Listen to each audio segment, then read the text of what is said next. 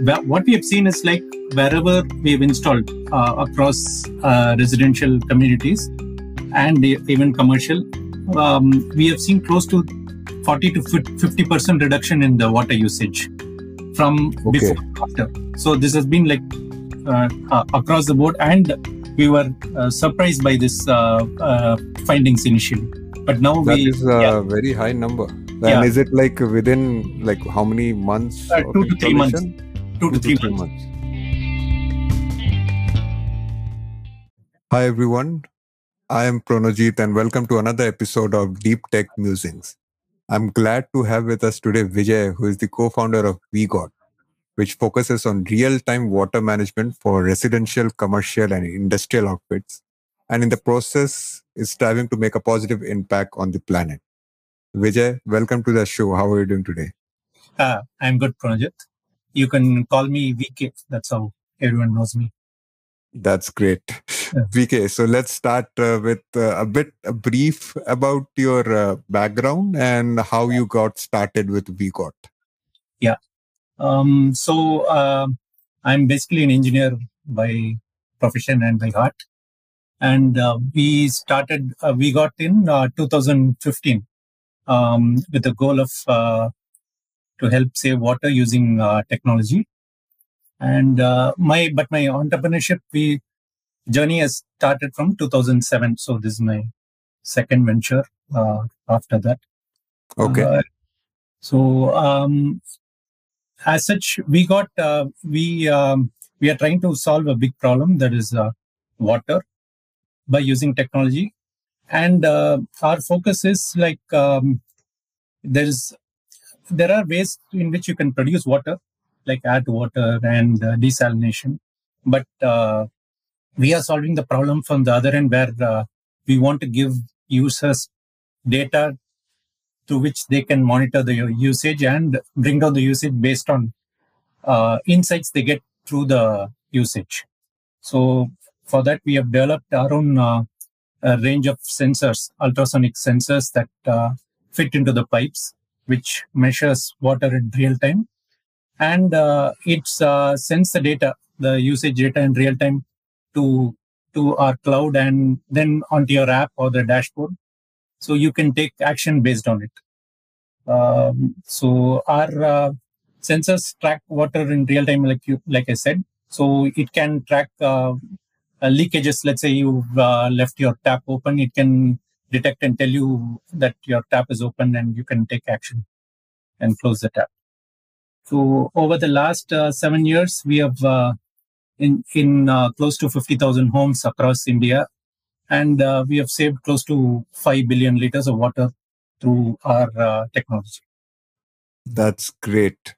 So when you say you have installed in home, so what does this device looks like? Can you help us imagine, and where is it installed? Yeah. So you know what a water meter is, right? Yeah. You've seen a water meter. So we have changed the concept itself of the water meter. And we have developed an ultrasonic sensor, what we call it. There is no like a physical dial on top of it. So it's the installation is similar to a water meter. So you have to cut the pipe and install a sensor. But instead of dial, like where you can actually see the usage, the electronics directly transmit the water flow data to our cloud. So that's how we are different from a traditional water meter. And we also innovated on the technology where we have it's an ultrasonic type of sensing. So there are no moving parts in it. Okay. All right. So what are some of the actions that users can take and the benefits that they can derive based on this data that they are monitoring?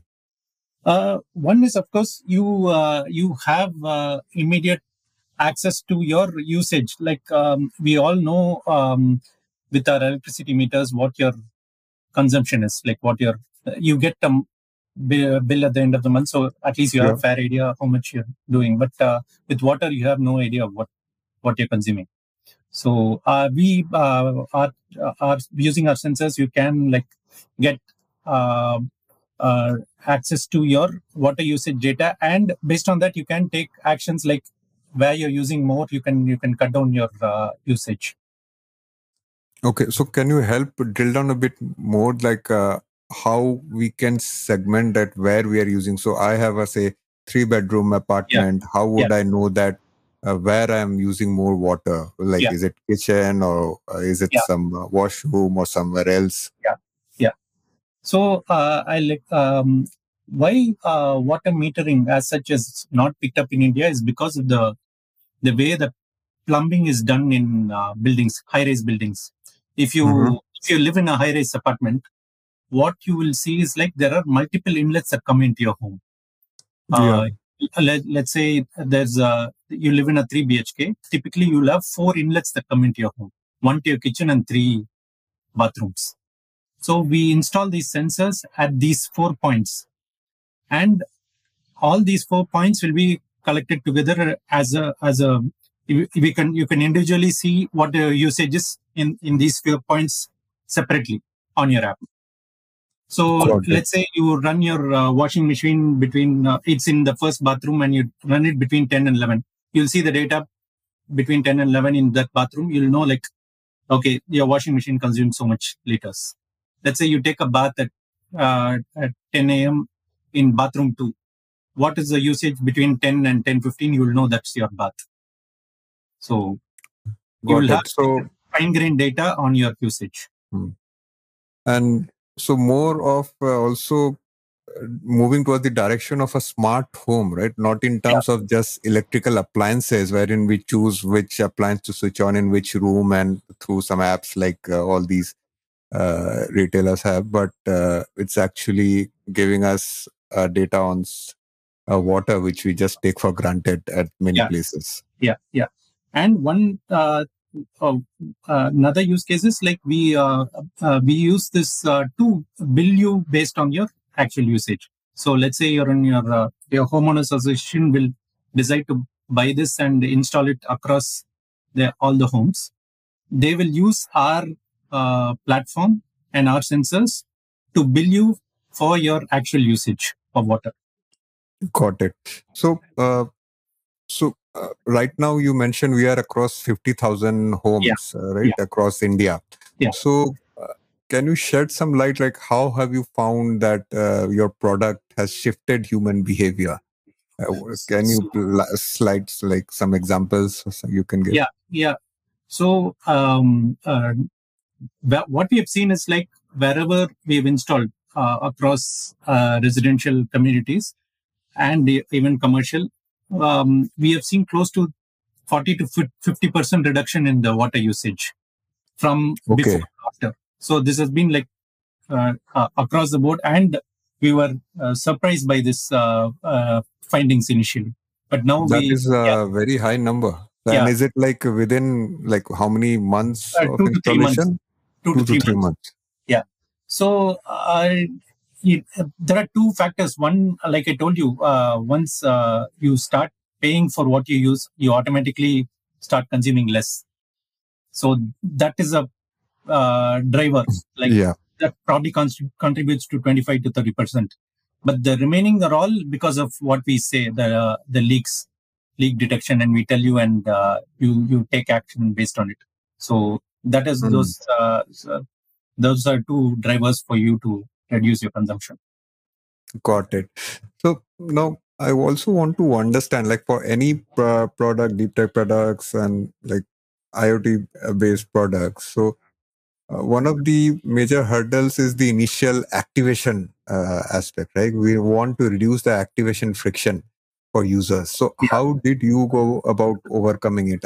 You have to deal with associations and some owners, like I would assume very few would have that mentality to actually care about water. So how did you overcome those initial activation hurdles? So activation, you mean like in the initial installation, say. Initial install. So see, we knew that our product solved a problem and a real problem that we knew from the go. But like you said, it was a really hard sell initially, because the concept itself was alien to the builders, and it was a difficult sell to the association, because we knew that the people who actually needed it was the association, because the Okay. builders actually they don't need to install this per se.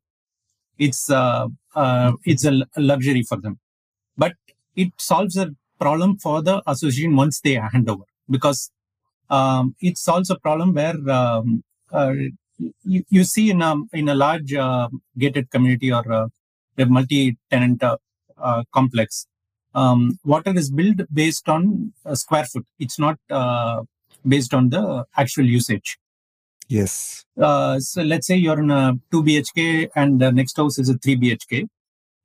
You will be paying less for water compared to a 3 BHK because your square footage is less. Whereas you could actually be using more water.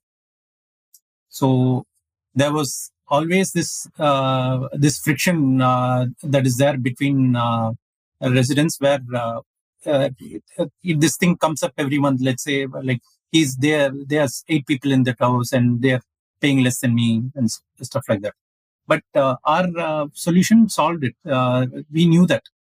But the concept itself was difficult to sell because that is alien to India itself, because we don't like pay for water at all as per usage. So what we did was, to make it easier, we pivoted our business model to make it cheaper. So we started like to lower upfront costs, so that per house, Okay. what you shell out initially is less, but we brought in a recurring revenue for it. So you pay month on month for the services. So we were able to crack the market through pivoting our business model. Wonderful. So, and I guess once it's installed and users get to have that interaction and benefit evident, and Yeah. they would continue. So you would have typically very high retention ratios. Yes. See, Go ahead. getting in is difficult, but getting Yes. us out also equally, because More difficult. association, you have to go through like multiple AGMs and all that to Right. get us in. But once we Yeah. have buy-in, then you have to do all the AGMs to go back to the old. So Right. people who use less water and pay less, they will not want to go back to the old scheme, because now they've seen that they have instead of paying 1,000, they're paying only 500 now. Why will you go back paying 1,000? Right. So let's shift discussion a bit towards the technology now. I know you mentioned about the ultrasound at play. So can you highlight some major technologies that are at play in your product? Yeah. So of course, the sensor is the heart of the system. Sensor, like I said, like it works on ultrasonic principle. It's called time of flight, where we find the time difference between one point to the next. That is the time taken for the sound to travel from one point to next, and the reverse. We find that time difference, and that time difference translates to the velocity of flow of water. And from there, we calculate the volume. So this is the basic principle. And we have also innovated on how the sensor transmits the data. So we use LoRaWAN technology with it's also a battery-based system. So it gives you 7 years of battery life, and the data is sent through LoRaWAN. LoRaWAN is long-range sub-gigahertz RF transmission. So it's like a global standard for all metering application. So it's competing technology with NB-IoT and Sigfox. So Sigfox, LoRaWAN, NB-IoT, all are competing technology, where they have very low bandwidth. That is, you can send only a few bytes of data per hour. But you need only one base station or gateway, and they are very low cost for many kilometers. So So that is our technology side as far as the sensor itself is concerned. And we run the cloud is all on AWS. So that we have that's a more or less mostly serverless architecture.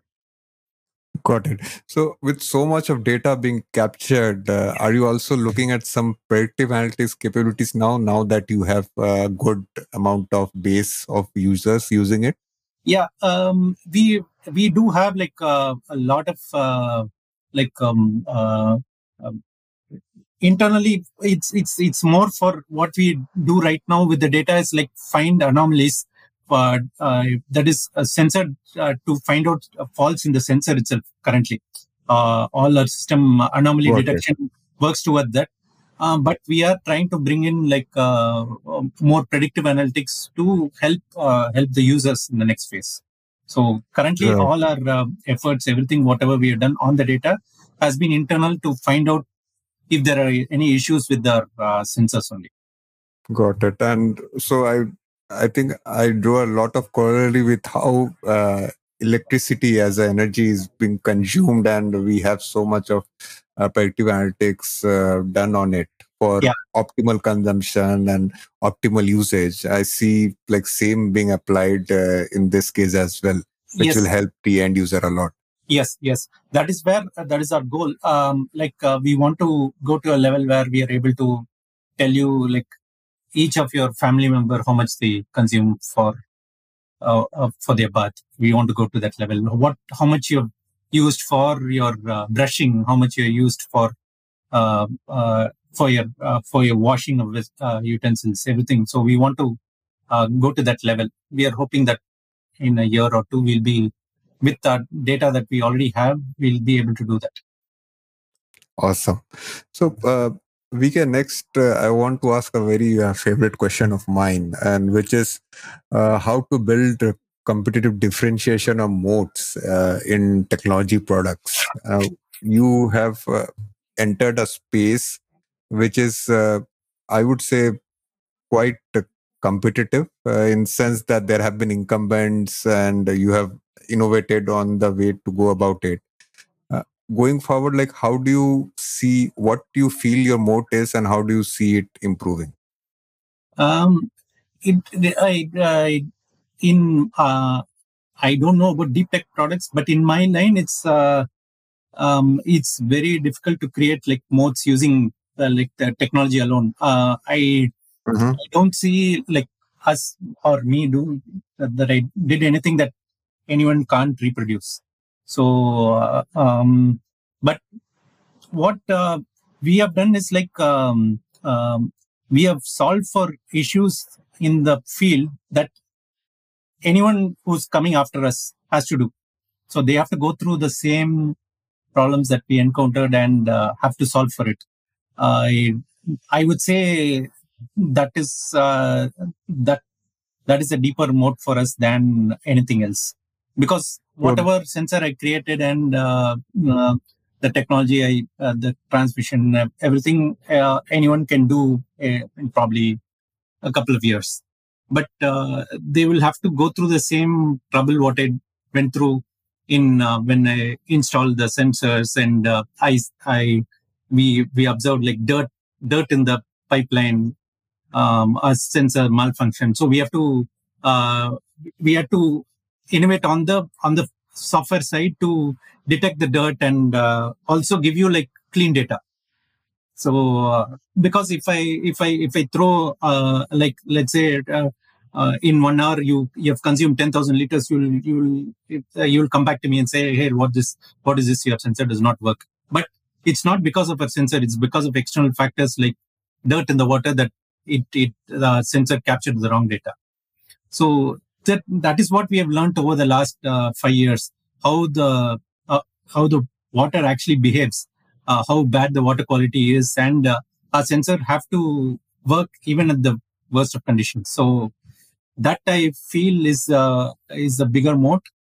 Plus, of course, we have a complete field force to install these sensors efficiently, service them, So it is it involves like a lot more things, manufacturing, as compared to it's only like a software product. So you need the supply chain, the production line, the service people, the installation guys, and of course it has to work well in the field. So everything has to come together.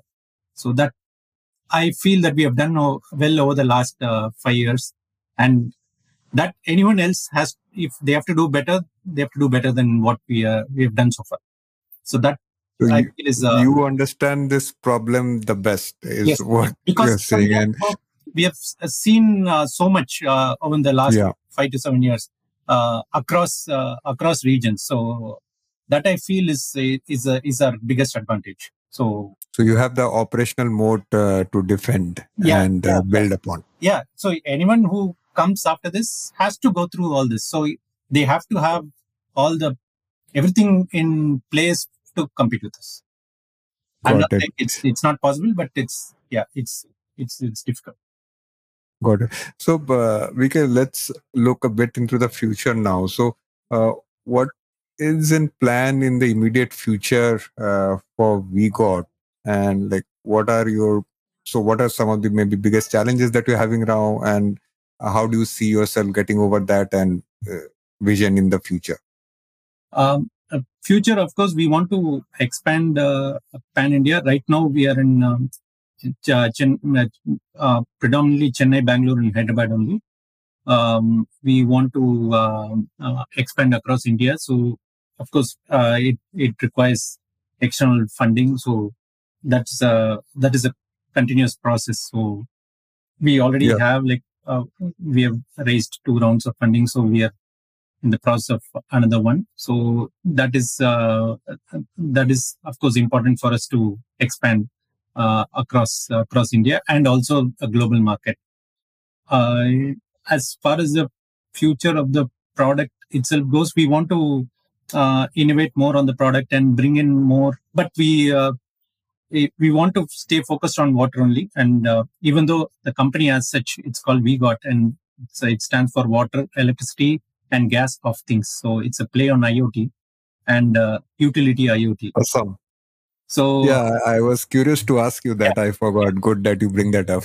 So, but we started with water and we are stuck with water. So because we found that there's so much to do, and there are not too many people who are focusing on areas what we are doing right now, where they are solving the problem similar to what we are doing right now. So we want to innovate more on this, and like you said, we want to see what we can do with the data and provide more to the users to help them save more. So that is what will keep me busy over the next year or two. Great, great. So now you have taken your startup from initial ideation to the place where you are at now, 50,000 homes, Yeah. and going great and planning for the future. So what would be your advice to aspiring entrepreneurs in the IoT space? Say, what would be the top 3 things they should consider while they are looking to build their startup in this space? Yes. Of course, we already spoke about this. Market fit is important. You Yeah. can create something, and then if no one buys it, it's a waste. You can just pat yourself on the back, saying, "Hey, I created something great." But that's important. So you should have a market where people actually more than one person wants to buy it. So you could say ours was also something like that, because like I told you, it was the concept itself was a hard sell for us, but we Yeah. knew that there was a problem, and we persevered, and then we are where we are right now. So I would say the first is market fit, and then if it's an IoT product, it definitely has to be, a model has to be sustainable. You like an app, you can of course afford to give it away for free, but IoT, it needs hardware component also is there. So you have to work on a model that is sustainable. So that is important. How you come up with a business model that is that actually you don't like keep burning cash. And maybe the other biggest part is the team. In in an IoT product, more so in an IoT product, you will have setbacks during development. You will have products that go to a field and come back as fast as they went because of issues beyond what you could think of. And you should have a team.